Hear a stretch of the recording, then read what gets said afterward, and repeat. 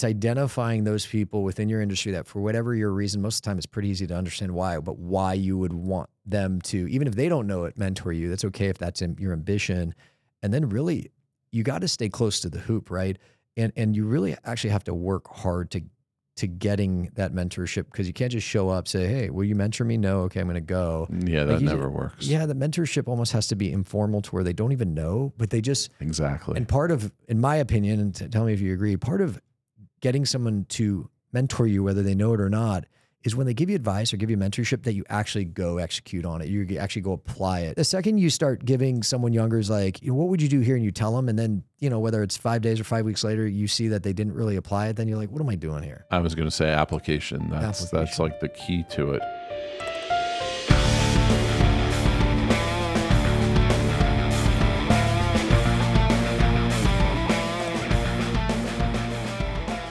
Welcome to another episode of the Matthews Mentality Podcast. Today, we are joined by Jared Epstein, president at Aurora Capital Associates, which he joined in 2007. Jared's been instrumental in establishing Aurora as one of the largest owners and most active developers in New York City's downtown Manhattan market, completing over $2.5 billion in transactions during his tenure. That is a very big number and in a very competitive marketplace. His vision and transformative leadership have played a pivotal role in reshaping New York's iconic neighborhoods, and Aurora has become the largest landlord in the meatpacking district besides Google. Jared, welcome to the podcast. Can't thank you enough for being here. Oh, my honor to be here with you. How was it's got to be only maybe a mile from where you came from, but getting over here, do you walk, do you cab, what do you do? I actually, I was downtown today, so I tougher, tried to take a Uber, didn't come, then into a cab got stuck, had to walk. So New York, a city that never sleeps, always something going on. I always ask this question. I don't know if it's a good question to ask you, but what does a typical day or week look like for you? Or is there a typical day?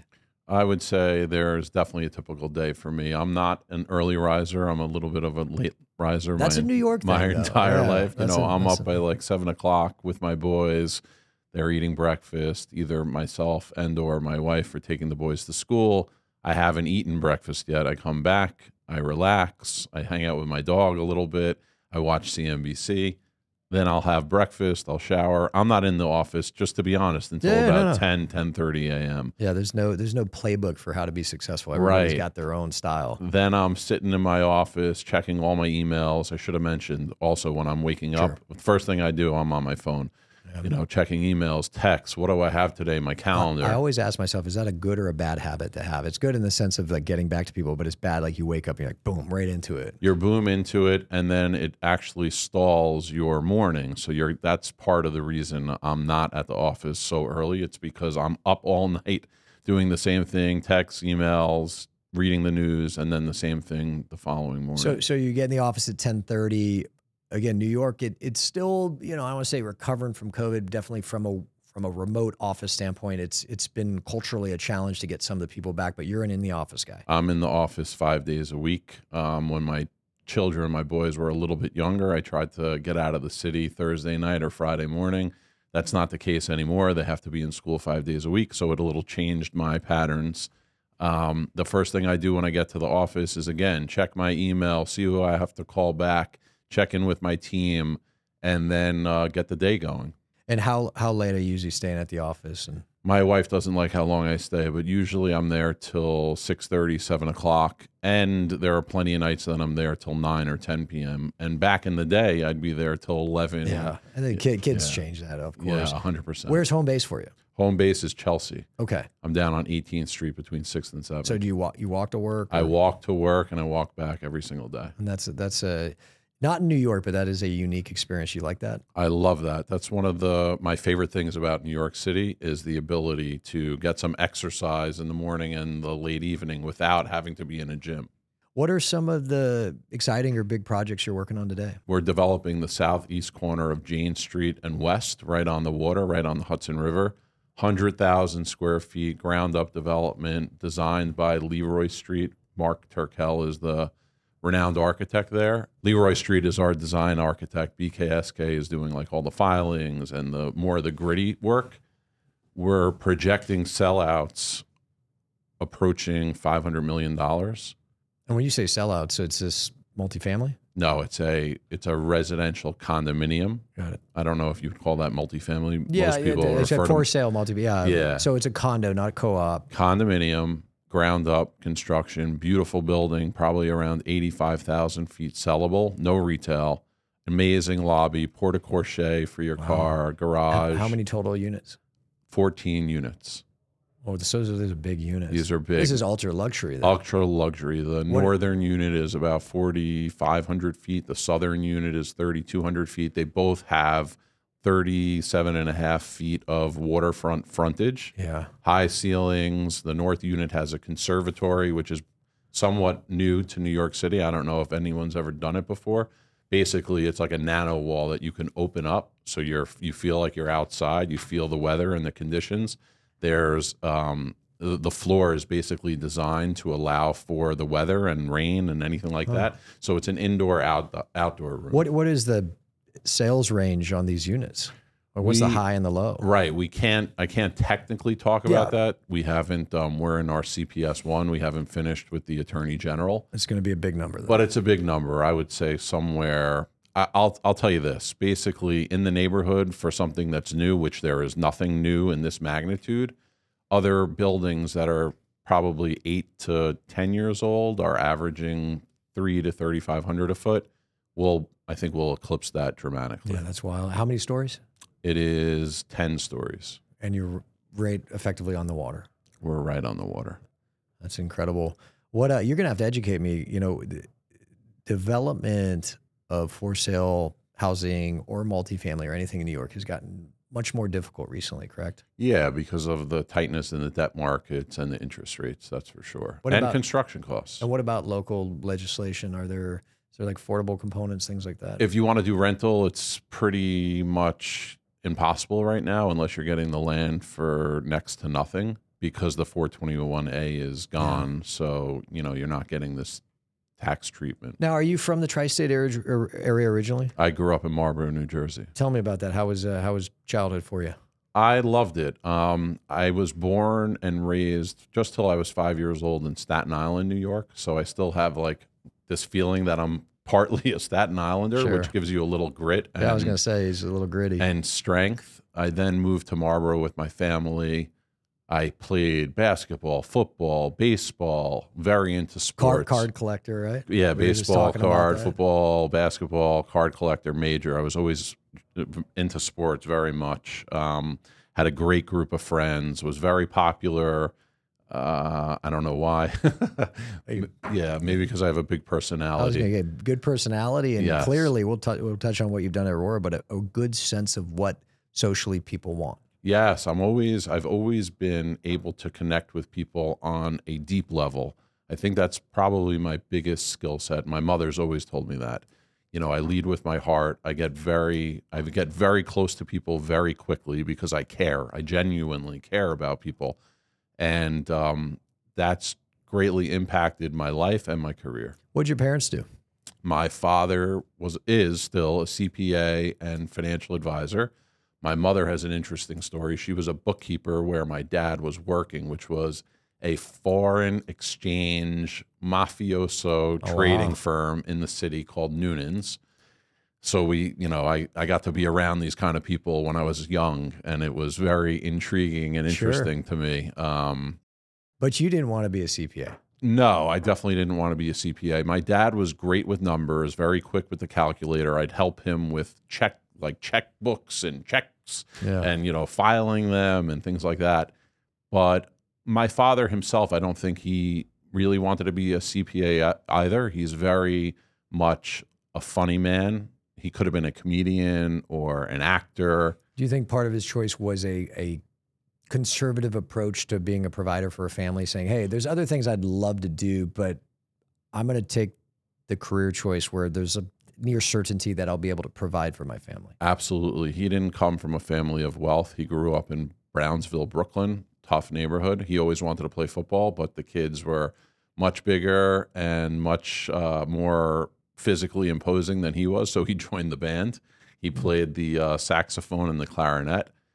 So, yes, absolutely. He went the career path of numbers and finance and being an accountant because not only did he want to provide for his family, but he was a smart guy. He was really smart. He skipped 8th grade. He went to Hunter College and was like summa cum laude there, and that led him into the accounting world. Actually, at first he worked for a big law firm called Hartman and Craven with some legendary attorneys, and they made him their in-house accountant for all of them personally. That was actually how it led to Noonan's, because Noonan's was one of their clients on the legal side. So your dad's CPA, your mom's a bookkeeper. Both. Oh, my mom totally shifted. My mom was a bookkeeper, ended up working for Manhattan Bagel, which was a really storied franchise back in the day. They went public. My dad had a lot of stock. Then, of course, they bought a company that was cooking the books, and that's not good. It basically went bankrupt. But my mom was the franchise coordinator for the whole company, kind of like a retail position. Mm-hmm. So, and she did great. She was in the paper one time. Is that where you get your personality from, would you say? I think it's from my father. Yeah, I was going to say your dad. My also, father, yeah. I think my father, I get more of the personality. He has like big relationships with many people. People gravitate to him and they care about him because he cares as well. My mother, probably bigger heart, more my mom, a bigger heart and a harder worker, probably. Okay. Yeah, very committed to working hard and being motivated. And we'll get into your work ethic and your efforts, but in terms of growing up and into high school, I'm going to touch on college in a second. Were you a good student? No, absolutely not. It's like anytime there's hesitation, no. Anytime there's hesitation, they want to say no, but they're like, my kids might listen to this. And so how do I answer Maybe this one day I'll let them listen to this when they've already succeeded. Yeah. So I would say in high school, I had about a 2.5 GPA. I was incredibly intelligent as a kid. I had like a 132 IQ. My parents tell me all these stories. I came out of the womb and the doctor within 3 months, I was doing puzzles and he said, this boy is very intelligent. You're going to have a difficult life. You just didn't see the value in kind of like sitting there and being... I was complacent. Yeah. You know, I knew I was intelligent. I was doing workbooks for math. That was like my thing when I was a young boy. I didn't want to hang out with kids. I wanted to do these workbooks. And my mind was just so fast with mathematics. Then I got to school and I'm like, these people, you know, they're slower than me. I think I'm smarter than the teachers. And I was lackadaisical for sure.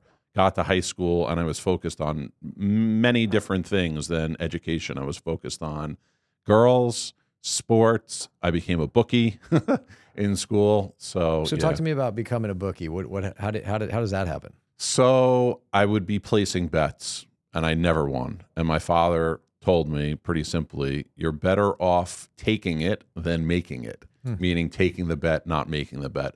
I teamed up with an older guy than me, like one grade above, imposing, tough dude. I was going to say you had to have an enforcer. Yes, he was the enforcer, and I was the relationship guy. Everyone in my high school I had a relationship with got the word out that we were going to be taking bets, and we did really well. Unfortunately, my desire to gamble myself got me in trouble because I was placing bets at the end of the day as a fake person and I got crushed. So I ended up having to pay off my own losses to my bookie partner. So at the time, maybe today you could call him not the best picker. Yeah. No, I'm definitely terrible at picking sports teams, probably because I let my emotions take control. Yeah. Also not great at picking stocks. I started trading stocks when I was 13 years old. I was doing great in Apple and iOmega and Microsoft. And then I went really long in a company called Advanced Viral Research. I got a tip at high school from a friend. I thought he was his friend.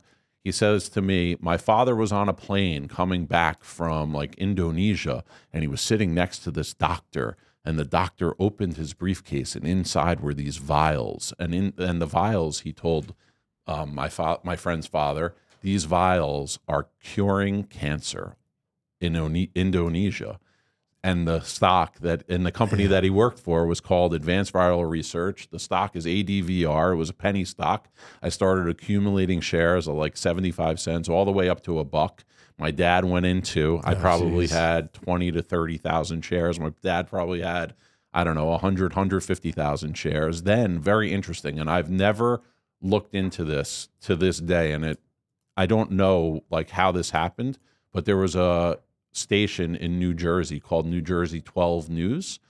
My dad calls me one night. I'm at a party down the block, and my dad says, Jared, you got to get home right now. It's regarding ADVR. You got to get home. Come fast. I run home, and he plays for me a segment that he filmed of New Jersey 12. They show these patients from Indonesia or whatever it was back in the the Pacific, about how it's curing people of cancer. And they actually showed the people before and after. My dad and I were like, wow. Here we go. Here we go. We're going to make a fortune. That was like a Saturday. Monday morning, the market opens. The stock doesn't move. Like it maybe moved like 5-10 cents. The whole week, it ends up like down a couple of cents. We're like, what's going on? My dad takes the videotape, produces like 20 more of them, copies. He's like, Jared, we got to get this out. People don't know what's going on. This is going to cure. Actually, I think it was AIDS, not cancer. And this was kind of before the internet where things could go viral. Yeah. So we were trying to get it viral through the people that we knew with these videotapes. My grandmother, God rest her soul, was a trader her whole life. She taught me calls, puts, straddles. Really incredible. I'd spend nights on the phone with her. She lived in Florida. I was in New Jersey, and she trained me on the market. She had really had a great relationship with me and believed in me in a huge way. She wanted me to be in the market. So she calls us one afternoon, leaves a message. We weren't in the house. Jared and Nolan, you got to get Barron's. You're not going to believe it. Go get Barron's. So we go get Barron's. On the cover, ADVR, biggest scam in the last decade. So what are we going to do? We're hoping for like an opening that's not too bad, that it's not like 0 cents basically, and then maybe a dead cat bounce, which means that it falls dramatically, and then there's a surge of buying just to lift the stock a little bit. We ended up getting out at 17 cents. Our average basis in the stock was probably like a 1.25 to 150. Ooh, okay. So I got slammed. I basically lost all of. All right. So my money in the market. not a gambler, not a stock picker.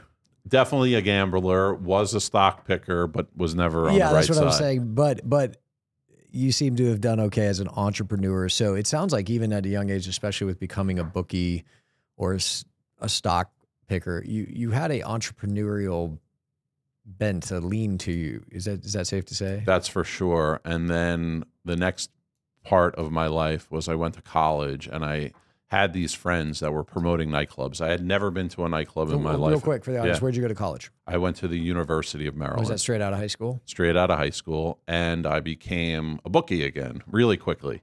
I had guys running for me. I had this great big guy named Ace Nurse, who's a dear friend of mine till this day. He played football at Maryland. He was supposed to be my enforcer, but he was a tough kid, but he was too soft. He liked having relationships with everyone, so he didn't collect. Probably a O lineman. Yeah, O linemen are big. They're scary, but they're like really big, nice guys. He was a D lineman actually, and he was tough. He was from Lawrence, or actually Inwood, which is a tough town. But he was too nice. He was tough, but too nice. So you're a bookie, you're at Maryland, but you were touching on real quick something about you.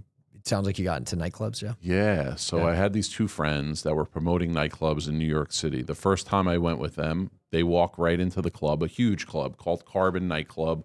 I would think it was on 54th Street between 10th and 11th, owned by a guy named David Marvisi, a legend in nightlife.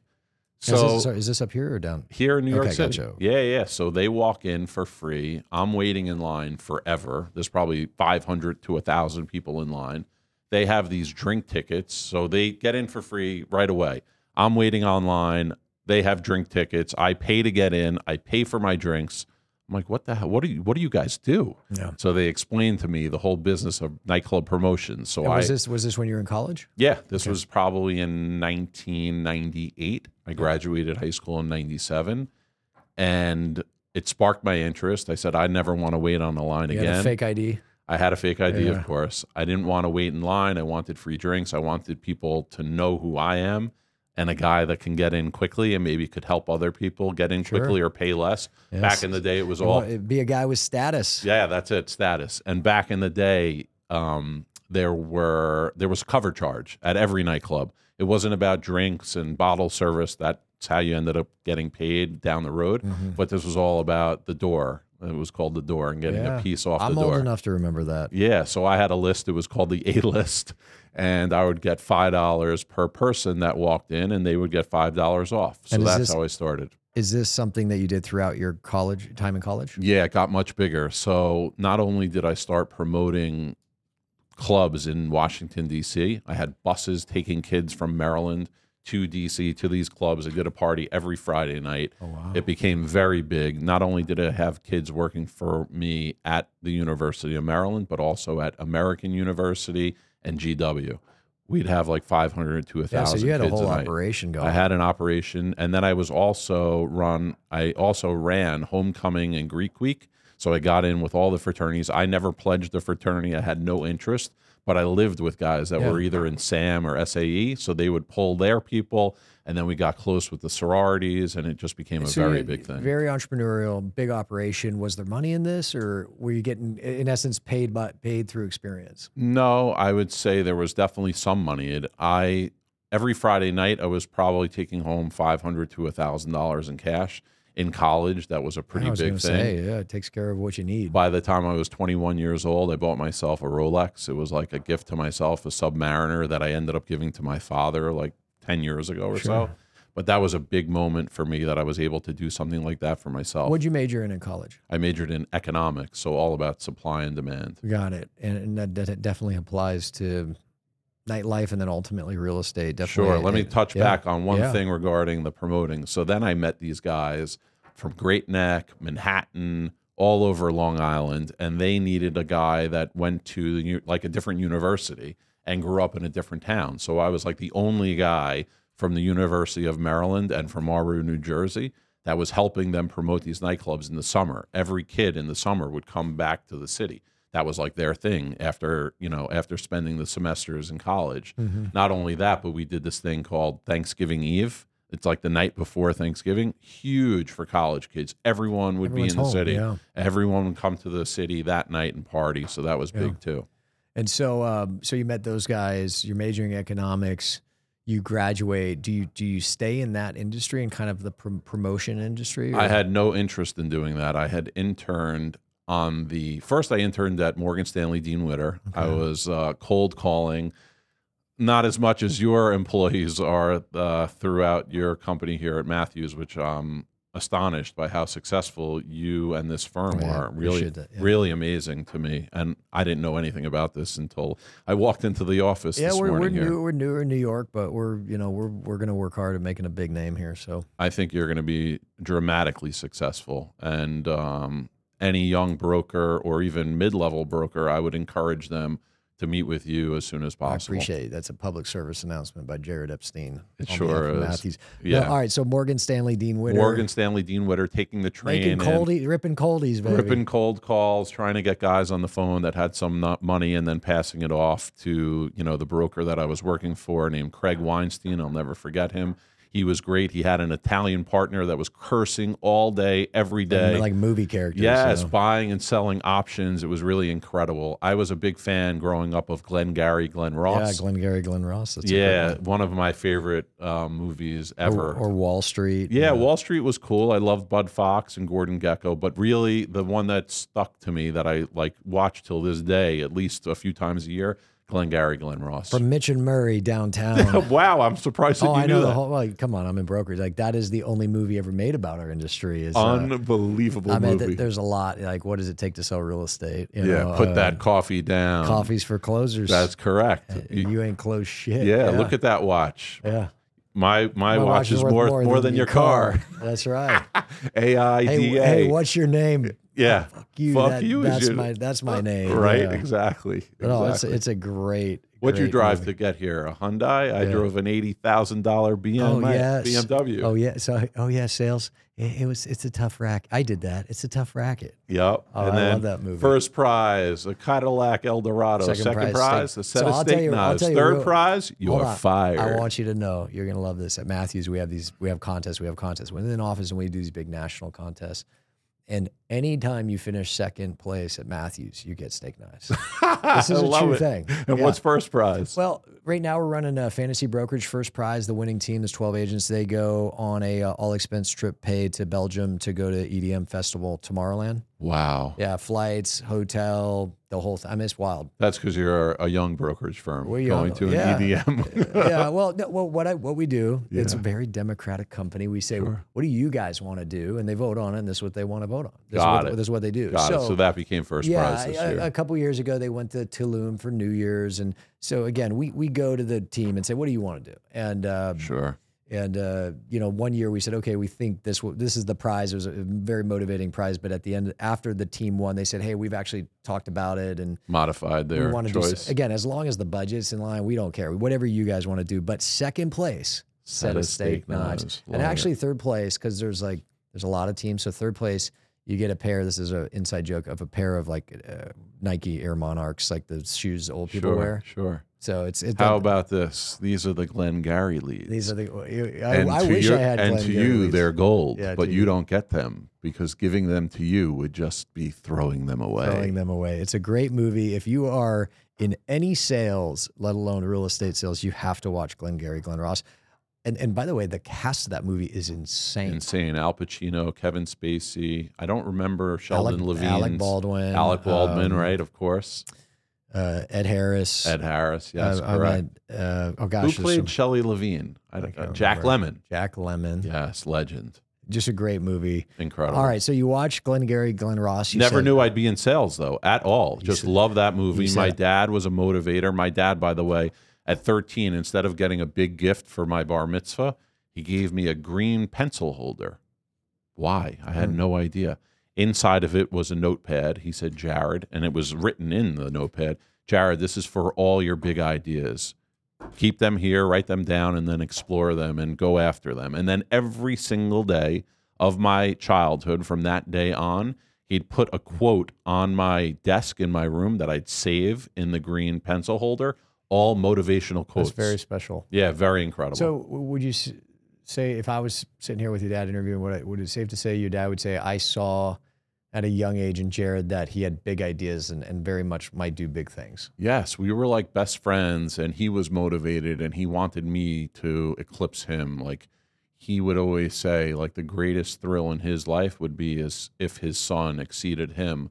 One of the biggest thrills in my life, after he basically covered my rent down in Soho for 9 years, because I was living a big life. Yeah. You know, I was a promoter. I was probably making like 50 a year in cash, going out, free bottles, girls, lots of fun. Making 50, spending 60. Oh, I was probably spending like 75. Yeah. So I owed my dad at the point like 150K. Within 1 year at Aurora Capital, I paid him back. And he said to me, Jared, if you didn't pay me back, I wouldn't have felt bad for me. I would have felt bad for you. Got it. So big believer. Clearly could see you had big ideas. And so that led to, now I want to get to the part of your story, which is obviously relevant to me. How did you get into the real estate industry? Really quick, I'll just go back. So I'm interning there at Morgan Stanley, Dean Witter. I end up interning at the New York Mercantile Exchange with guys, heavy hitters. These guys were making literally $10,000 to $50,000 a day. Huge leverage, money behind them, 10 to 50 grand a day. I'm like, whoa. This is amazing. I got to get into this. And it's basically like gambling, but smart gambling based on alpha and beta. Like I had to read this book, Options and Volatility, like a legendary book that every guy has to learn. I was on the phone calling in futures against the options that they were doing, like using hand signals. Yeah, just really incredible. Like something that you would only see in trading places. I was going to say, like Eddie Murray, Mortimer. Eddie Murphy, sorry, Yeah. Eddie Murphy and Dan Aykroyd. Was it Mortimer and Mortimer? Yes, Mortimer and Yeah. Mortimer. They made a dollar bet that Eddie Murphy could eclipse Dan Aykroyd, and he sure did. But then he did the right thing. They got together. They changed the, I think it was frozen orange juice. Orange juice. Yes, what the freeze in Yeah, Florida exactly. would affect, dude. I got, speaking of dads, I got to Incredible give credit to my dad. My dad was the one who told me about Glengarry Glen Ross. My dad certainly made me probably watch a movie about somebody trading places for $1 and making a bet. And Same with my father. I grew up in these, and as much as from a football standpoint, that was potentially an option. I wanted to be in an environment where I wore a suit and tie and I did things that were fun and exciting, but you actually did it. you're down at this mercantile exchange. Yeah, I had no idea. No, I had no interest whatsoever in ever wearing a suit and tie. That's like not my thing. I'm very chill. I'm into nature. I like being comfortable. So the NYMEX seemed like a great place for me. They wore like a very cool jacket. They had a cool badge. Yeah. Not a sports jacket, like literally like a throw over piece. Well, because you're throwing elbows. Exactly. You know? Yeah. Really incredible. So I saw the money. I liked the guys that were down there. They were kind of like the mafioso types and some really brilliant Jewish guys making a fortune of money. The problem was for me that within like a week of being there, I knew that there was a guy on the floor that had a badge who was strictly there to deal drugs, literally. And I was given a Vicodin probably within my first week. We went out for lunch. I had a beer, slammed this Vicodin down. And after that day, I'm like, I cannot do this. And that was the culture. Totally, right? And 100%. Possibly how they even were able to physically subject themselves to that lifestyle. It is what I want to make a joke, performance enhancing drugs. Totally, absolutely. Yeah. And I said to myself, if I do this, I'm going to end up dying young. Okay. This is not what I want to do. So that's a very mature and smart decision that a lot of people in that position potentially don't make or didn't make. However, I got the job offer. I'm supposed to start September 15th and have my drug test, because you had to get drug tested to work at 1 North End Avenue on the exchange. I was supposed to have the drug test September 11th. I was in Maryland. This is September 11th, 2001. Yes. I'm in Maryland visiting my year younger girlfriend who I'd been with for quite a while, really loved her. And I get a call at 8:30 in the morning from her mother telling me to turn on the TV. I'm laying in bed. My girlfriend's at class. I turn on the TV. The first thing I see is Diane Sawyer broadcasting, and then a plane going right into the Trade Center. It was the second plane. The second one, and it blows up, and I was like, "Whoa! What is happening? What is happening?" It changed my life and so many other people's lives as well. God rest the souls of all the people that died that day and have since passed due to the carcinogens that were down there. My father-in-law passed a couple of years ago from a very specific blood cancer. He worked at the federal building across the way, and he went back to work 4 days after they went down. And my mother-in-law was like, "Hey, I don't want you to go down there," but he was high up in Social Security Administration, and he went down there, and there's no history of this blood cancer. Is very unique lymphoma to the dust and the dust from the buildings. And so, and again, this is 15 years after, sure, but right. Yeah, it is very tragic that day and the loss of life that day, but it's still happening. Yeah, for sure. So I was supposed to be on a train that morning going into the Trade Center to then, walk over to 1 North End Avenue. Thank God I wasn't there at that time. And the next thing that happened, 1 North End Avenue was no longer viable for the New York Mercantile Exchange. They ended up working maybe like an hour a day. I'm not sure where. It definitely wasn't at 1 North End Avenue because that was directly adjacent to the rubble. Zone. And I wasn't going to be able to work at this job, which I really wasn't excited about, except for the fact that I probably could have made a lot of money. So I spent 6 months, 8 months back at home with my parents and my sister. Absolutely not what I wanted to do. Finally, I got back into promoting. I saw an ad on Monster or whatever company it was back then. Young kids don't know about Monster. Yeah, so I saw a job on Monster. It was about marketing for brands and doing private events for brands, like all brand marketing. Sounded exciting, right up my alley. And it turned out to be just working for an older guy that was a promoter. So I was like, what am I doing? Yeah. I'm making like 40 grand. I'm working for a promoter. I could be doing this on myself. So 3 or 4 of us left. We formed the Case Group. It was Cooper, Alpert, Sneed, and Epstein. And all we did was we went back to the clubs, made our own direct deals, and did well. We were making probably 50 to 75 grand cash. But having a good time. And having a great time. The compensation in that, who was I talking about earlier today? Someone at Matthews about like, hey, there's different modes of compensation, the most clearly understood is cash, right? It's like, Yes, what's cash at the door. Then it became bottle service, But I so was- you get a my- percentage. Yeah, agreed. I was going to say part of the compensation of that role is what we touched on earlier, status. status. Right? It was big. And for me, what was huge from the time I was in college through the 3 years that I remained in promoting after college, the networking, the relationships. I built relationships with pretty much anyone my age that was going to be living in Manhattan or lived in Manhattan, and priceless. Up and coming future heavy hitters in all different types of industries, obviously finance, Absolutely. real estate. Absolutely. So you're doing that for a couple years, and then you kind of make a formal transition to real estate. Again, my father calls me one day. He was reading Cranes, and in this Cranes article, there was a gentleman named Jeffrey Roseman who was Cranes. Yes. Were you Cranes 40 under 40? Yeah. Yes, I was. That was something that I really, really desired for, and it was something that's a huge, especially in a market like New York. Any Cranes in the markets they cover that's a big accomplishment. New York, it's a high bar. It was a huge goal of mine. I didn't think I would ever make it to get that honor, to receive that honor, but I did, and it was very fulfilling. But I didn't get there on my own. It was all about the mentors that I had and being at the right place at the right time, and developing relationships further, working hard, and getting lucky. I always say about real estate, you could be a great broker, a great investor, a great networker, but at the end of the day, if you don't have luck, like you could get a deal this close, I'm putting my hands as close as they can get together, but if you don't have luck or a blessing from above, the hands don't get together and the deal doesn't happen. So your dad called you and said, "Hey, there's this article in Cranes." Speaking of Cranes, there's this article in Cranes, and there's this gentleman named Jeffrey Roseman, who's a broker, the head of Newmark New Spectrum. That's what it was called at the time. And Jeffrey was going to be rolling out Chipotle. Chipotle, one of their first on the tenant rep side. On the tenant rep side, Chipotle, one of their first college campus stores, was at College Park in Maryland. Got it. So you knew it. I knew all about it. My father did too. You would smell the burritos and the fajitas and the chicken from blocks and blocks away. So me and my father were very into it, thought it would be hugely successful, which it was. It subsequently got purchased by McDonald's. McDonald's, very smart of them. Right, exactly.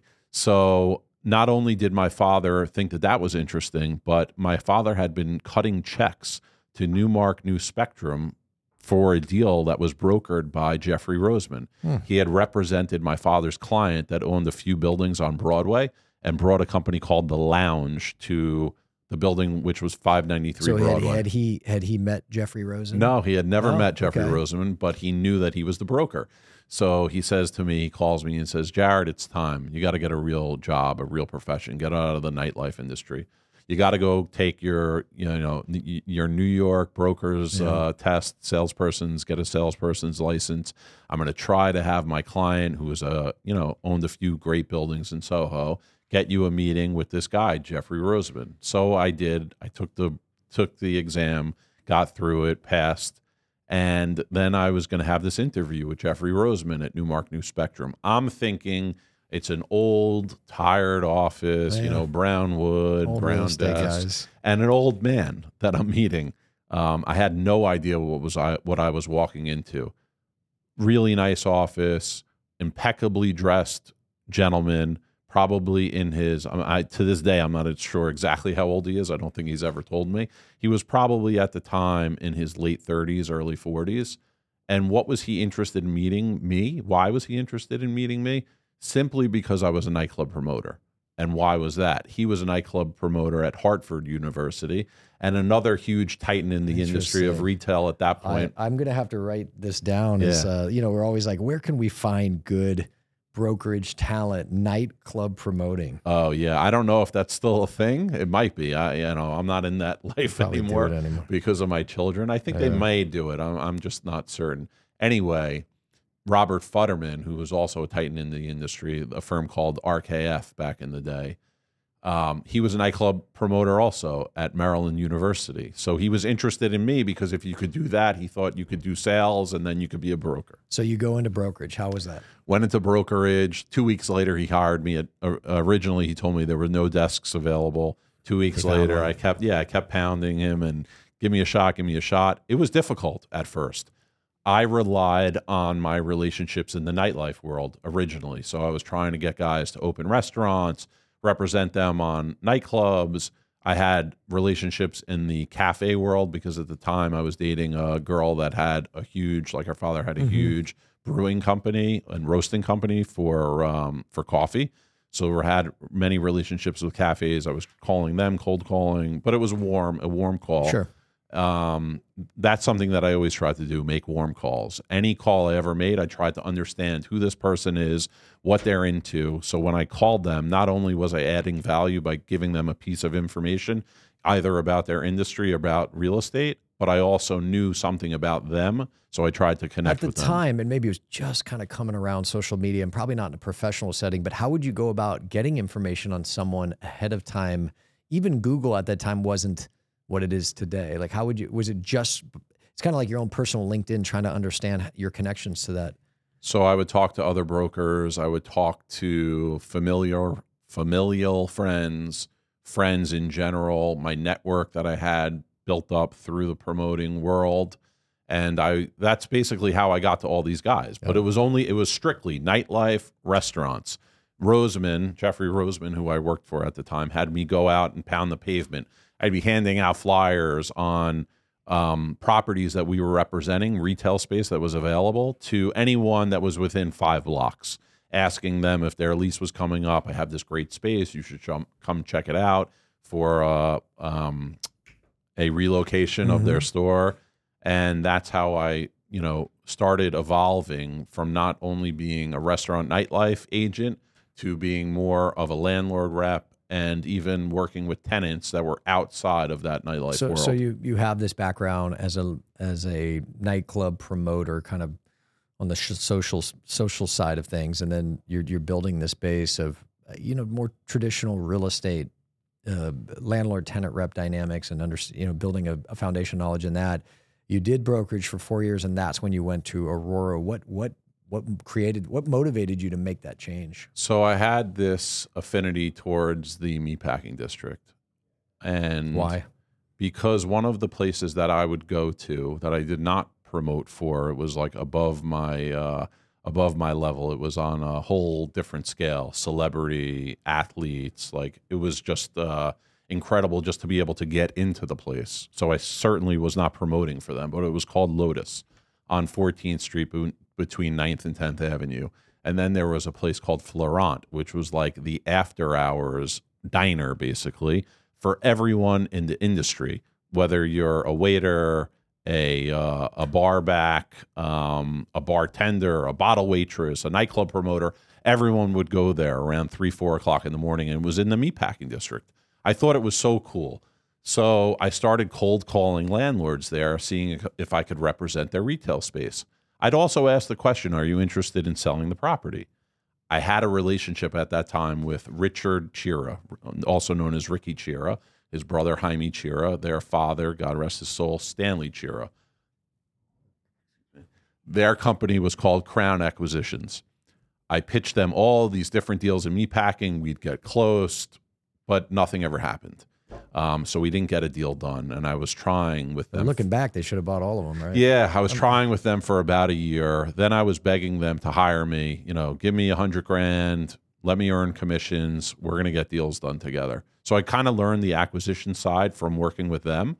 Underwriting, I learned a little bit about that from agents at Newmark and through the Chira family, which I became very close with. And to this day, I appreciate like their friendship, relationship, and their guidance and mentorship.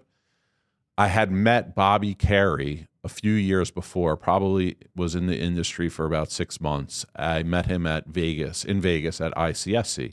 I happened to be, working the booth for Newmark. What year was this? This was 2004. Oh, I was there. Yeah. Oh, great. So I'm working the booth. I'm a young guy, very green, wet behind the ears, as they say. And these two guys walk up to the booth and they want to know about this particular property, actually 2 properties in Soho. I was representing a sublease. Now, this was my father's client's building. So it all like comes back full circle. But I'm not representing him. I'm representing a tenant that was now looking to sublease his space, the lounge, which is the store that Jeffrey Roseman had brought to the building on behalf of the landlord, my father's friend. So these two guys come up to the booth and they want to talk to whoever's representing these two buildings. It happened to be me. I meet with these two guys. One, I didn't know. He was like a couple years older than me, young guy. I was 24 at the time. He was 26. And his uncle, Alex Adjmi, who's like a legend in real estate, especially in the boroughs. And within 30 minutes of the conversation, they're talking about things that are way above my head. Retail condo, long-term master lease, like trying to put these two buildings together just to own the retail, basically, because primarily their focus back then was retail real estate. So what happens next? Within 30 minutes, Bobby Carey says to me, Jared, you should come be my apprentice. I'm like, that's really flattering, but I'm working with Jeffrey Roseman, the head of Newmark Retail. Like, I'm not going to give that up, but, you know, I'm really flattered and honored that you would even consider me to be your apprentice. And he said, the reason that you should want to be my apprentice is my family owns real estate and we're going to be buying a lot more because I'm like taking charge and that's what I want to do. I didn't take the job, didn't move. I was very, excited to stay with Jeffrey Roseman. I was there for 3 years. I started talking to the Chira family, was working on buying things in the meatpacking district. They wouldn't hire me at the time. They said at the time, we're three brothers plus our father. There's not enough action for the three of us, the four of us. Yeah. What are we going to do hiring you? So I was home one day in Marlborough, New Jersey with my parents. I was kind of out on the whole Newmark retail thing by that point. I realized that I really wanted to go into the acquisition side and trying to own some real estate. I thought that perhaps my dad's client that owned buildings in Soho would back me if I found some good deals. Nothing's happening. I'm not being hired by any family or any office that's working on buying assets, any property in New York City. My mother says to me one afternoon in New Jersey, you know what, Jared? You're a fucking loser. My mom had never spoken to me like that in my entire life. She coddled me. She was a Jewish mother, very, very warm and caring. And I was definitely a mama's boy. You can do no wrong. Totally 100%. So she calls me, she took a different style that day. Oh, that day. It was wild. And I couldn't believe it. And she said, Jared, so many people. I had a BlackBerry at the time. That was the thing. I had a BlackBerry. I love the keyboard. I used to hook it onto my belt. Same. And I was like, I'm important. Same. I've made it. I got a BlackBerry. I put it on. It was the size of a small computer at this point. Right. And you started in brokerage, and you told me before it was the same year that I did, and it was tough making money. It was really at the beginning really of your career in commercial real estate. I didn't close my first deal for 17 months, so that was a challenge. And then again, it wasn't like all of a sudden I took off. It's just every year a little bit more. And then GFC hit, and it was a little bit less. Yes, but then after that, it obviously took off. Thank God. Yeah, it took off. So you're kind of. So I'm at home. Yeah. My mom says this to me: "You're an effing loser." Politely, you're a loser. Yeah. And then she says, "Jared, you know so many people. You have a BlackBerry. Go onto it. Figure out who to reach out to. They're not going to come knocking at your door. No one cares to find Jared Epstein. You need to reach out to people and tell them that you're looking to do something with yourself." Literally, the first person I reached out to, I remembered. I'm like, "What about that guy, Bobby Carey? He wanted me to be his apprentice a few years ago. I'm interested in buying buildings and helping someone buy buildings. I wonder if he's still looking for someone." I send him an email. Within maybe 30 minutes, I get an email back. 10 minutes later, we're on a phone call, and he says, "Come to my office tomorrow." So I did. And he didn't really have a position at the time. Maybe he was playing it cool. I need to talk to my brothers. This is would be my first employee. I was looking for a salary plus a guaranteed bonus, and I would get commissions. I thought at the time that I would be doing more retail brokerage to make money. That quickly changed. He hired me. I got there. I had no idea who this guy was, except meeting him for 30 minutes at ICSC. Had no idea what he owned, what the family did before, what they do now. I just knew that they wanted to own more real estate. Within a week of being there, he brought over a list to me. I was cold calling. I didn't know any of these investment sales brokers. Sure. I only knew the retail side. Yeah. He brings me a list, and he says, "Jared, if anyone asks who we are," because Aurora didn't really have a brand name. It was a company name, but no one knew who the hell it was. And some people knew of the Carey family, but it was really within the Syrian Jewish community, not outside of it. And the Carey family was very respected, very wealthy. I had no clue. And to me, by the way, growing up, if your father made $500,000-$600,000 and you got to go on like 2 trips a year, and your dad had a BMW, you were like, wow, you were wealthy. Sure. Like that was way more than I grew up having in my family. So you joined Aurora 2007, right? Yeah. So he brings me the list. Yeah. On the list is large office buildings in Soho, retail, like great retail all over the place, a position in the World Trade Center, a position in Barney's, New York, LA, Chicago. I'm like, who are these people? The first deal we're working on, he's going to have to come up with like $50 million in equity. Him and his partner at the time were Alex Ajmi, his uncle. And I'm like, how is that even possible? How can someone have that type of money? It's a big equity slug. Yeah, just enormous. And it was real. I was astonished. I worked hard. I got him to the meatpacking district in 2009. Well, I have to take a step back first. The first deal that we did together was the deal in Soho that he had asked me about in 2004. We acquired the retail of the base of these buildings. They wanted to hire a broker to represent the retail. I said, guys, you should let me do this. I can do this. No, we need to hire this other firm. They were falling on their face, not getting anything done. I had made a cold call to a friend. I guess it wasn't a cold call. I called a friend in real estate, a retail broker. I said, what about Victoria's Secret? And the only reason I called him regarding Victoria's Secret was I lived in Soho. That's why in the beginning of our time together at Aurora, we really focused on Soho. I lived there. I was walking the streets. I knew the landlords. I knew the retailers. And I said to my girlfriend at the time, who became my fiance and my wife, I said, who belongs in this store here? If I could put the whole thing together, it'll have 60 feet of frontage, 10,000 square feet on the ground, lower level. Victoria's Secret. She said Victoria's Secret. I said, why? She said, well, they have a store, a very small store on the corner of Prince Street, and inside of it is this brand Pink. Pink is like exploding. And she said, Victoria's Secret needs a much larger store, and Pink needs its own store. I call my friend Dan Alessandro, who at the time was working at CBRE. Within 3 to 4 days, I'm creating a rendering of what it could look like. There was an interest from them, so we created renderings. We had to show them how we're going to move the lobby to the back of the building, and how that came up, the lobby. I'm with the heads of real estate, myself. Bobby wasn't there, or Alex at the time. And the head of real estate for Victoria's Secret looks at me and he says, this really doesn't work. You know why? There's a lobby in between the two stores, and it like disrupts the frontage. It's like not cohesive. It doesn't make it look like it's one store. I knew the building from my father and his client. I had been there so many times during my life. I knew there was a freight elevator in the back of the building on Mercer Street.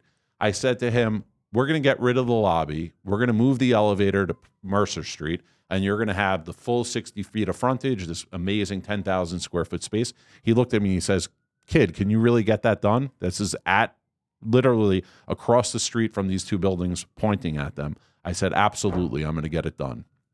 Go back to the office, tell Bobby. And then you said, I have no idea how I'm going to get this done. I figured I could get it done because I knew there was a freight elevator. I don't know how we're going to get rid of the elevator on Broadway.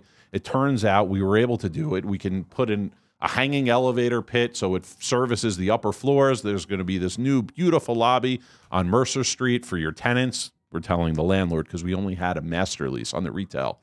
We're going to do this surgically, like in a hospital setting, basically, with plastic sheathing, and none of your tenants are going to be disturbed. We're going to meet with every tenant and get them on board. Upstairs were residential tenants and commercial tenants.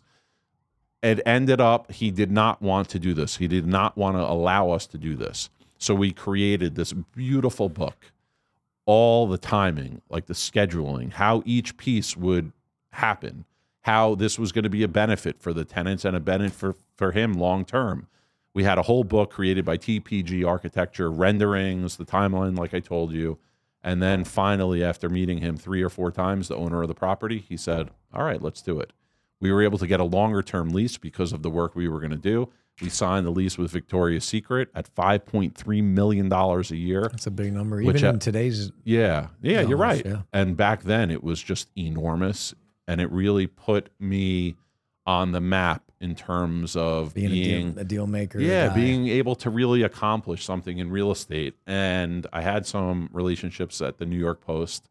We got this article in the New York Post. I saw my name in there, and I was like, wow, this is incredible. One of the things that I think drove me my whole life. I was going to ask what was one of your drivers, but go ahead. Being accepted. Yeah. Being liked. Being cared about.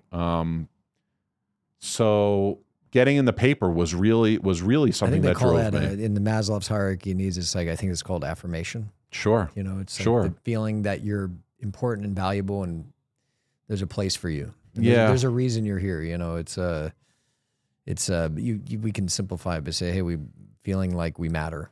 You know? People probably don't know this about me, but I was popular in middle school, and I had a girlfriend at the time. I wasn't too into her. She was very into me. I ended up breaking up with her. She got together with like a real tough guy. Not like you know, I'm a little Jewish guy at the time. Mm-hmm. Not into fighting. I played football, but I wasn't the greatest player. I was a little bit tough, but this kid was tough as nails, scary, and he didn't like me because his girlfriend still was into me. He would pick on me. His friends would pick on me. Finally, one day, he like wanted to fight. I ended up beating the shit out of him. He was bloody. His starter Knicks jacket, all white, blood everywhere. I got suspended for 5 days. So did he.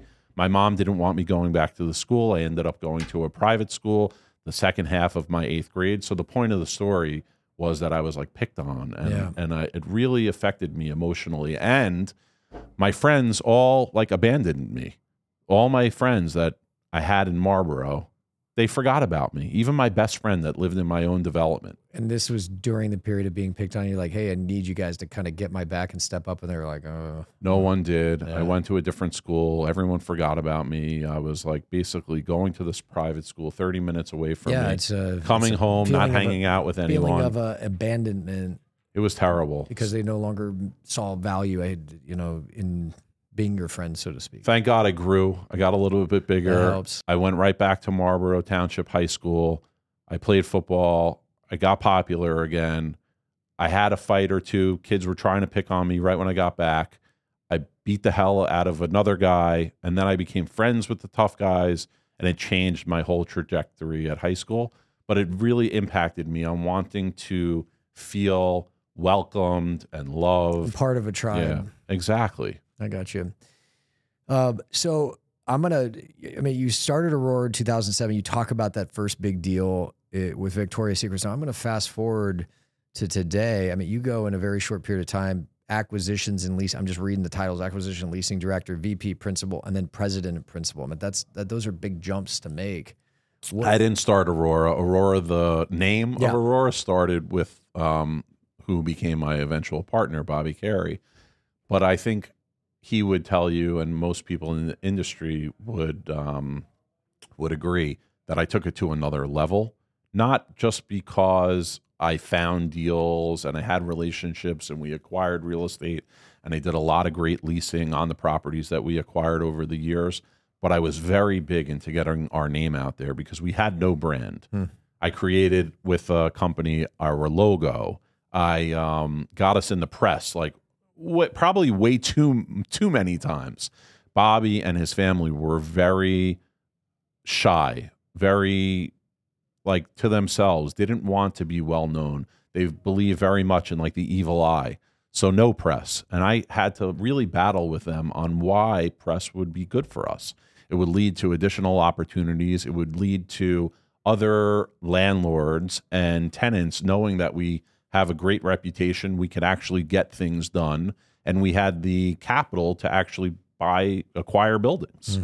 So it really made a big impact on Aurora, which led to us making our first hire. I brought in a guy from Massanutten that I met on the corner of Prince and Washington, a young guy named Matthew Abreu.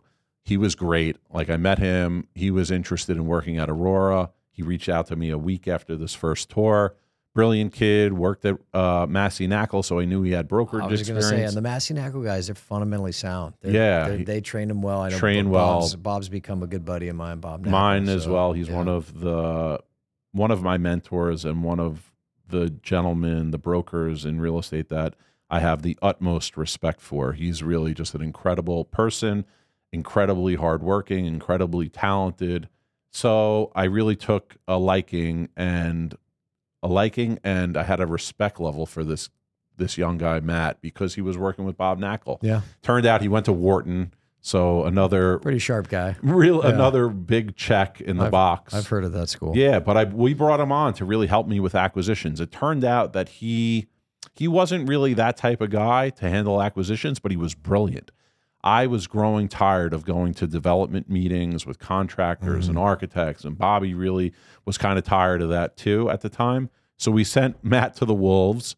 And wouldn't you know, he became incredible at it. He was built for that. He was built for it, negotiating contracts, pushing subs and contractors to get their work done on time and efficiently. And it really helped us position into being developers. And what does Aurora's portfolio look like today? We have 18 properties in the Meatpacking District, approximately 750,000 square feet. We own maybe 7 or 8 buildings in Soho. We own some pieces in Midtown here in New York City, a bunch of properties in the boroughs, 3 development sites that were out of the ground, with one that we sold condominiums in the West Village, another that we rented up in record time in the West Village, the 140 Jane development that I told you about, another development site on Perry Street, another development site on Christopher and Weehawken Street. So a lot in the West Village. Yeah, and you've accomplished so much, especially at Aurora over the last 10, 15 years. Now, you did this simultaneous to getting married, starting a family? Yes, I did. My partner, Bobby Carey, kept pushing me. I had a girlfriend that I really loved. So it's time to grow up. Yeah, he's like, you have to get married. You know, it'll change your life. It'll really further ground you. So I did. It was one of the best decisions of my life. She loves me so much. Really is like an anchor for me, keeps me focused and keeps you out of the nightclubs. Keeps me out of the nightclub. She's not a drinker, no drugs, very against all of that, not interested in going out at night. We quickly got a dog, right before we got engaged. You got kids? I have 2 young boys, Jagger, who's 7.5, Brant Axel, who is 6 in 2 weeks, and that changed my life again as well. And so, look, kids will be getting married and kids. So was that mentally a challenge, kind of pivoting from this, hardworking, obviously professionally successful, but going out and having a good time to going home, hanging with the dog, hanging with the kids? Yeah. So the first thing, I lived in a 5th floor walk up in Soho and would take the subway up to the Newmark office. This is when I started dating Mindy, my wife. This was 2006. By 2007, we ended up getting a dog, God rest her soul, named Madison, a puggle that I love very much. And that started changing my life because I didn't want to go out anymore. I wanted to come home and be with my girl and my dog. Then we moved to Chelsea. We had our first son, and another dramatic change in my life, really making it just became all about the kid, all about my boy, my son. And again, no interest in going out at night, no interest really in networking at night, a lot of lunches, going to ICSE still, but no partying at night. Yeah. Yeah. Yeah. That definitely happens especially with the kids. Outside of your family, what are your biggest drivers or motivators today?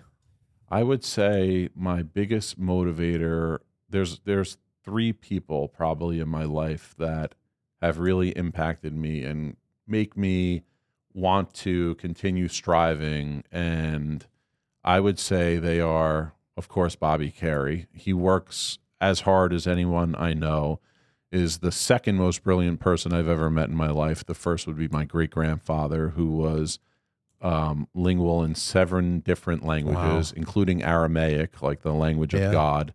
He was a seventh generation rabbi. God rest his soul. He died in 1999 at the age of 99. I was going to say he had to have lived a long life. Brilliant guy. He would read the New York Times cover to cover for the science section and the politics section literally every day. Walked back and forth to his temple in Brooklyn every single day till he was like 95 years old.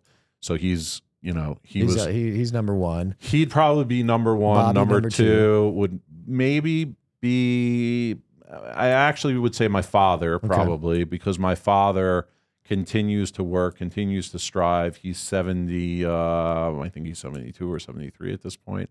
My father-in-law, who's 78, he's a garmento. I'm not sure if you know what that means. You would if you were a New Yorker. Yeah. But basically in the garment district. Yeah, and buying and selling goods. Like that's what he does all day. He's on the phone 24/7. The ultimate trader. Yeah, he is the ultimate trader. He drives back and forth to the city from Weston, Connecticut, takes him 90 minutes each way, does it every single day of the week. Just a complete animal. So discipline, routine. So, and then Bobby, I once called Bobby when I was out in the Hamptons renting a house. And I said to him, this was like as the sun was setting, I probably had a drink or two in me. And I said, Bobby, what motivates you? How do you keep going so hard? You come from such a wealthy family. You don't have to work. Like, what is it? He goes, I just love it. And that's like the kind of, that's how it was born, Jared, and how I was raised. I've had the opportunity and privilege to interview, I don't know exactly, what is this, 15, 16 extremely high achievers, 20? This is the 20th episode. There you go. That actually, more than anything, has been because I asked a question, and I've asked you, and I'll continue to ask you at different stages of your life, like, what was your why? What was your motivation? And there's different layers to it. Obviously, early on is probably financial anxiety, like I got to make money. But the biggest thing, especially when people hit a place in their career where they probably don't need to work, it's like, so why do you keep doing it? It's like, because I really love and enjoy, and we use the word passion, enthusiasm, but like, it's like that cliche saying, if you find something you love to do, you never work a day in your life. And it sounds like that's effectively what Bobby was telling you on that day when you're like, why do you keep going? You have more money than you ever need. It's like, because I love what I do. Yeah, really incredible. Is that true about you and what you're doing right now? I do love what I do. Like I told you previously, a lot of it leading up to this point was about recognition and being respected and showing people that I could do something with my life. But I would say I'm much more of a homebody, a guy that loves nature. I'm stuck in the city because I work here. Yeah. I'm not the kind of guy that would like to commute. I knew that at a young age when I was taking the train from Jersey to Morgan Stanley Dean Witter. But if I had the type of capital that my partner Bobby has, I'm definitely a different type of person. I'd probably be retired, living in the Hamptons, and just enjoying my life. Just continuing to create wealth in addition to, you push back. I don't know if it ever goes away of, the feeling, the desire to matter, the desire to have status or to feel valued. What do the next 5-10 years look like for you and for Aurora? I'll tell you one thing. Like, I probably wouldn't retire even if I did have the cash, because I also love the deals and I love the networking and I love the relationships. And when I'm anywhere, whether it's being on a Caribbean island or up in the mountains or out in the Hamptons, which is probably my favorite place in the world. Because you spend a lot of time out there. Right? Yeah, I'm always intrigued by real estate. Like, I see something and I see value and I see potential, usually with things that are not developed or just mismanaged or underdeveloped or misused. And it really just, I connect with the real estate, I connect with the bricks, and I want to do something. I want to get involved. And why do you think you're like that? I think it's really about my creativity. Real estate affords you the opportunity to, in some way, be an artisan. Mm-hmm. You're putting your touch on something, and real estate is real. Like it's not currency. It's not a stock. It's 100%. It's a tangible asset. But yes. To your point, it's just a different type of canvas. And I love the canvas of real estate. I really love it. Yeah. And what do you like? I got a question for you. So, if you had to go back, looking back at your career and again, you've come a long way, but like, what would be a piece of advice you'd give your younger self? You know, when you were starting out, maybe just as a professional, or perhaps when you're starting in Aurora again, you could figure out what time period you're going to talk to yourself looking back. But what would be a piece of advice you'd give yourself back then that maybe you didn't know? Working even harder. Yeah. Longer, harder. So sacrifice. Yeah, sacrifice for sure. We talk all the time about delayed gratification, and gratification's a lot like wealth. The longer you allow it to it compounds, and the longer you wait to get it, the bigger it gets. You know. Sure. And we've interviewed some people who say, yeah, I wish I'd, you know, in my 20s, especially when life's simpler, you know, specific to other commitments like family and things like that. It's wish I did more. So yeah, that's definitely great advice. That's great advice. And I'll tell you why every episode, Zach, we talk about this, because so many of our listeners are up and coming professionals, and I would say young and 20s and 30s, and they're in the building phase. But especially this generation, there's been a concept introduced more so than probably you or I, is like the work-life balance when they're younger. And I'm not saying you had balance, but you definitely were having a good time in your 20s. Now, the good news for you were smart enough to at least tie that into your job. You know? Thank God. But what advice would you have for young professionals that are inherently, like internally, they're driven to go out and conquer the world, but they're also asking like, well, wait a minute, what about, I think I'm supposed to have work-life balance. I think I'm supposed to not just work. I'm supposed to evaluate my life in other ways than just my professional success. Looking back at your career, what would be your comment to that? I would say that not having such a work-life balance when you're younger, you alluded to the fact that you just have much more time and more energy when you're younger. And then you have much more responsibility when you have even a dog and then a family. Yeah. I would say dedicating as much time as you can to your career, your calling, not only by making, in our industry, making cold calls, networking. It's also about reading. You know, we have a great source in our industry called The Real Deal. Yeah. You know, you could be on it all day, every day. I don't know when this episode will be released relative to Amir's. I just interviewed Amir yesterday. Great guy, brilliant. We tried Awesome. to invest in the company in the depths of COVID. He wanted a huge valuation. I saw a lot of value in it. It's an awesome publication. His story is phenomenal. You got to listen to the episode. I will give you a sneak peek. I didn't know he was an actual refugee, from Iran, but like Islamists take over in the late 70s, knock on his door and like try and find his father. They have to flee. I didn't know that. Yeah. It was incredible, and a huge success story. What I thought Real Deal should shift into, and maybe you'll have a chance of doing this potentially. I think as a young boy watching CNBC and still watching it every day, there should be something like that for real estate. There's so much that we could talk about, 24/7, whether it's literally people being interviewed or people talking about the market, what's going on out there, information that people are unaware of. And also, there's plenty of documentaries that can be on real estate, like in the other hours. Absolutely. Amir had a great line, actually. Every single thing that happens ties back to real estate somehow, some way, no matter what it is. You're right. Politics, finance. The biggest donor to politicians is real estate or real estate related.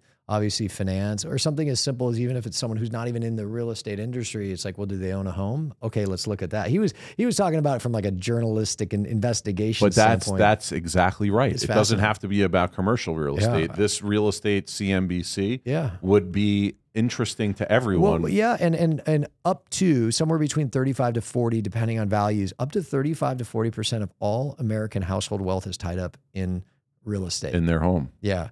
I think it was like 32 to 34% in their home, and then an additional 3 to 4 they're invested in like random projects in real estate. Sure. So this is a great idea. Think about the audience. I mean, it's like almost limitless, and then it's every city, every state, every country.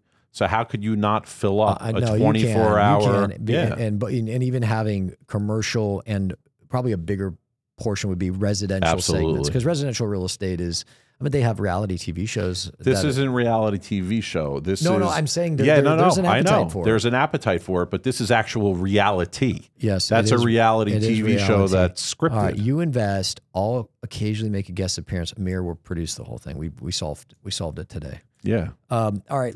Last question for you. Actually, I got two more. Last kind of high level question for young entrepreneurs, young professionals, whether it's in in the industries you came up in, or it doesn't even have to be real estate. It could be anything. What advice would you have for young men and women today getting started in their careers who at least in this moment say, hey, I want to make it to the top the way you have or other people we've had on the show have? What would be your kind of summarized advice for them? Work hard, read, network, find mentors. That's like a big thing as well. Find people that have made it and understand how do you how find they did a it. mentor? I've heard people say, sure. like, don't go and say, hey, Jared, will you be my mentor? But absolutely not. That's not how I would do it. I would try to build a relationship, maybe even with a junior guy on the team, and then somehow get the opportunity to meet the head guy and tell him like how much you respect him or her.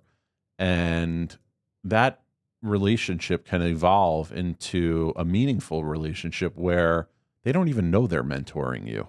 Yeah. It's more of a friendship. I agree. It's identifying those people within your industry that for whatever your reason, most of the time it's pretty easy to understand why, but why you would want them to, even if they don't know it, mentor you. That's okay if that's your ambition. And then really, you got to stay close to the hoop, right? And you really actually have to work hard to getting that mentorship, because you can't just show up, say, hey, will you mentor me? No. Okay, I'm going to go. Yeah, that never works. Yeah, the mentorship almost has to be informal to where they don't even know, but they just... Exactly. And part of, in my opinion, and tell me if you agree, part of getting someone to mentor you, whether they know it or not, is when they give you advice or give you mentorship that you actually go execute on it. You actually go apply it. Right. There's no value in... The second you start giving someone younger is like, what would you do here? And you tell them, and then, whether it's 5 days or 5 weeks later, you see that they didn't really apply it. Then you're like, what am I doing here? I was going to say application. That's like the key to it. And last thing, Jared, are there any specific, what I call resources, like practical courses, books, programs that you would recommend for anyone in a professional setting? That's another thing that I wanted to touch on in terms of what I would tell young people. It's education. Continue to get educated. There's the New York, in terms of New York City, there's the NYU SHAC program. There's the Columbia Master's program. There's after work things that you can do. Continuing to receive formal education. For sure. And go to listen to podcasts. Yeah. I said before, read The Real Deal. Go to events where people are talking, panels. BizNow does them often, Rebney, things like that. Yeah, I think I'm going to speak at Rebney's January conference, I want to say. So. Oh, that's great. Where is it? Here in New York. Well, I'm going to reach out to them and try and get on the bill also. Yeah, for sure. That'd be great. I'd obviously heard about them, but they said, hey, we see what you're doing in New York. We'd like to have you come be... That's great. Either a speaker or keynote. And you've done a lot in a very, I'm so thrilled that we got the opportunity to meet each other today. Again, I'm wowed. I'm floored with what you've already accomplished here in New York and around the country. The sky's the limit for you. And I believe in the future, hopefully, we'll be doing deals together. I was about to say, not just on the brokerage side. Like, I'd love to see you, you have plenty of guys making the calls, pounding the pavement, creating relationships. You're going to find deals that you're not going to want to market. You're actually going to want to try and take down. And I'd love to continue this relationship. We'll go out and we'll ask these guys if they got any off-market leads. I know I'll be an LP because I don't know the New York market the way you do. I wouldn't let you be an LP. But yeah, this will be fun. And guess what? If I ever need to look and I know people in New York and get into a nightclub, I know who I'm calling. Right? That's for sure. I still have some contacts. Excellent. And they own the clubs now. I can't thank you for making the way over to our Midtown office here in New York, Jared. It's been a privilege. I very much enjoyed our conversation. I look forward to really kicking off this relationship. And again, just thank you for being on the show. Thank you. I appreciate you. Let's get down to business. Give you one more night to get this. We've had a million nights just like this. So let's get down to